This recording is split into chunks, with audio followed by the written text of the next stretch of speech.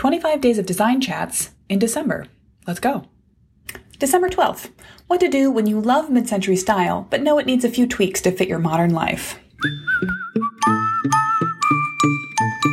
Let's jump right back into our theme of looking at the spectrum of mid-century design love, from totally vintage preservationist up through pretty contemporary, you just like a few historic objects decorating your home. Right smack down the middle is a style that I like to call mid-century fusion, mid-mod fusion, and basically this is what I do.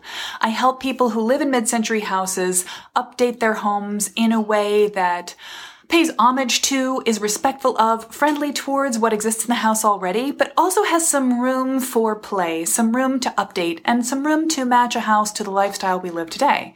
Because we don't live the lives that people lived in the mid-century period. We aren't in a Mad Men world anymore, and so we need some changes. For example, we like a kitchen that's organized around an island instead of with every cabinet facing a wall, so the person who's doing the food prep can't hold a conversation with someone else in the room.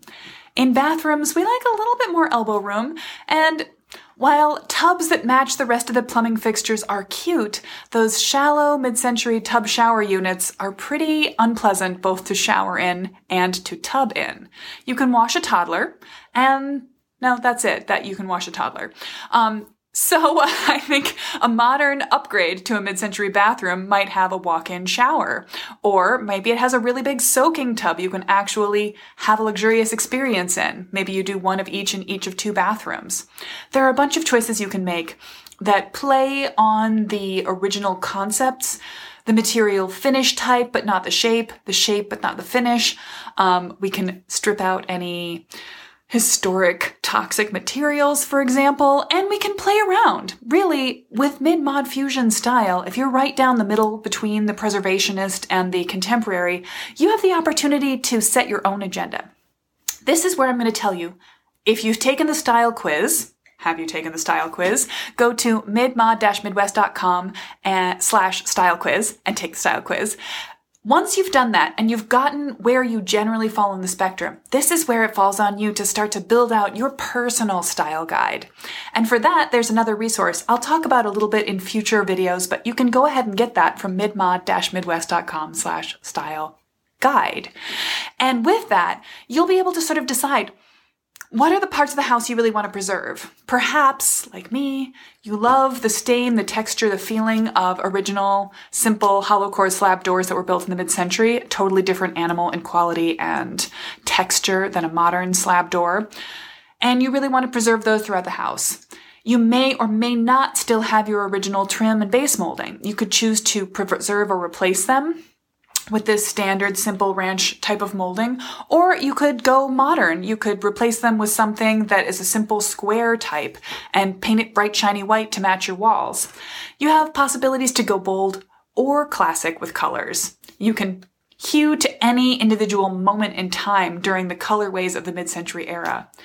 That era, for kind of sad, creepy reasons, marketing found it easy to change the colorways of appliances and style furniture every couple of years so that they could remarket new objects to a consumer society. But from our point of view looking back, we can say, which moment in history has the colorway that appeals most to you? Are you sun gold and avocado? It's better than avocado toast, millennials. Or are you baby pink and powder blue? Or maybe you want to go gray and still decorate and show up all the beautiful original woodwork in your house. The odds are that anything you do is going to work well with a mid-century house because that fusion look is really flexible. And the mid-century era was designed to be flexible. A lot of people who were living in that time period buying fresh new mid-mod furniture were putting it into older homes that they'd moved into or inherited. People who were moving into fresh new built Levitt townhouses and ranches were furnishing them with hand-me-downs from their family that were very traditional in style. So there's always a lot of play in the system, a lot of flexibility within it.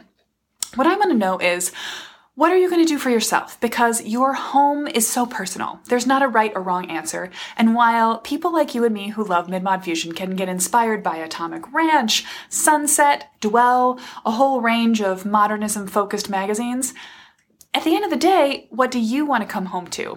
So, how are you going to make your house mid-mod fusion for you? If this is you, say hey in the comments and I'll say hey back because, psst, this style is the one I like best. All right, see you tomorrow.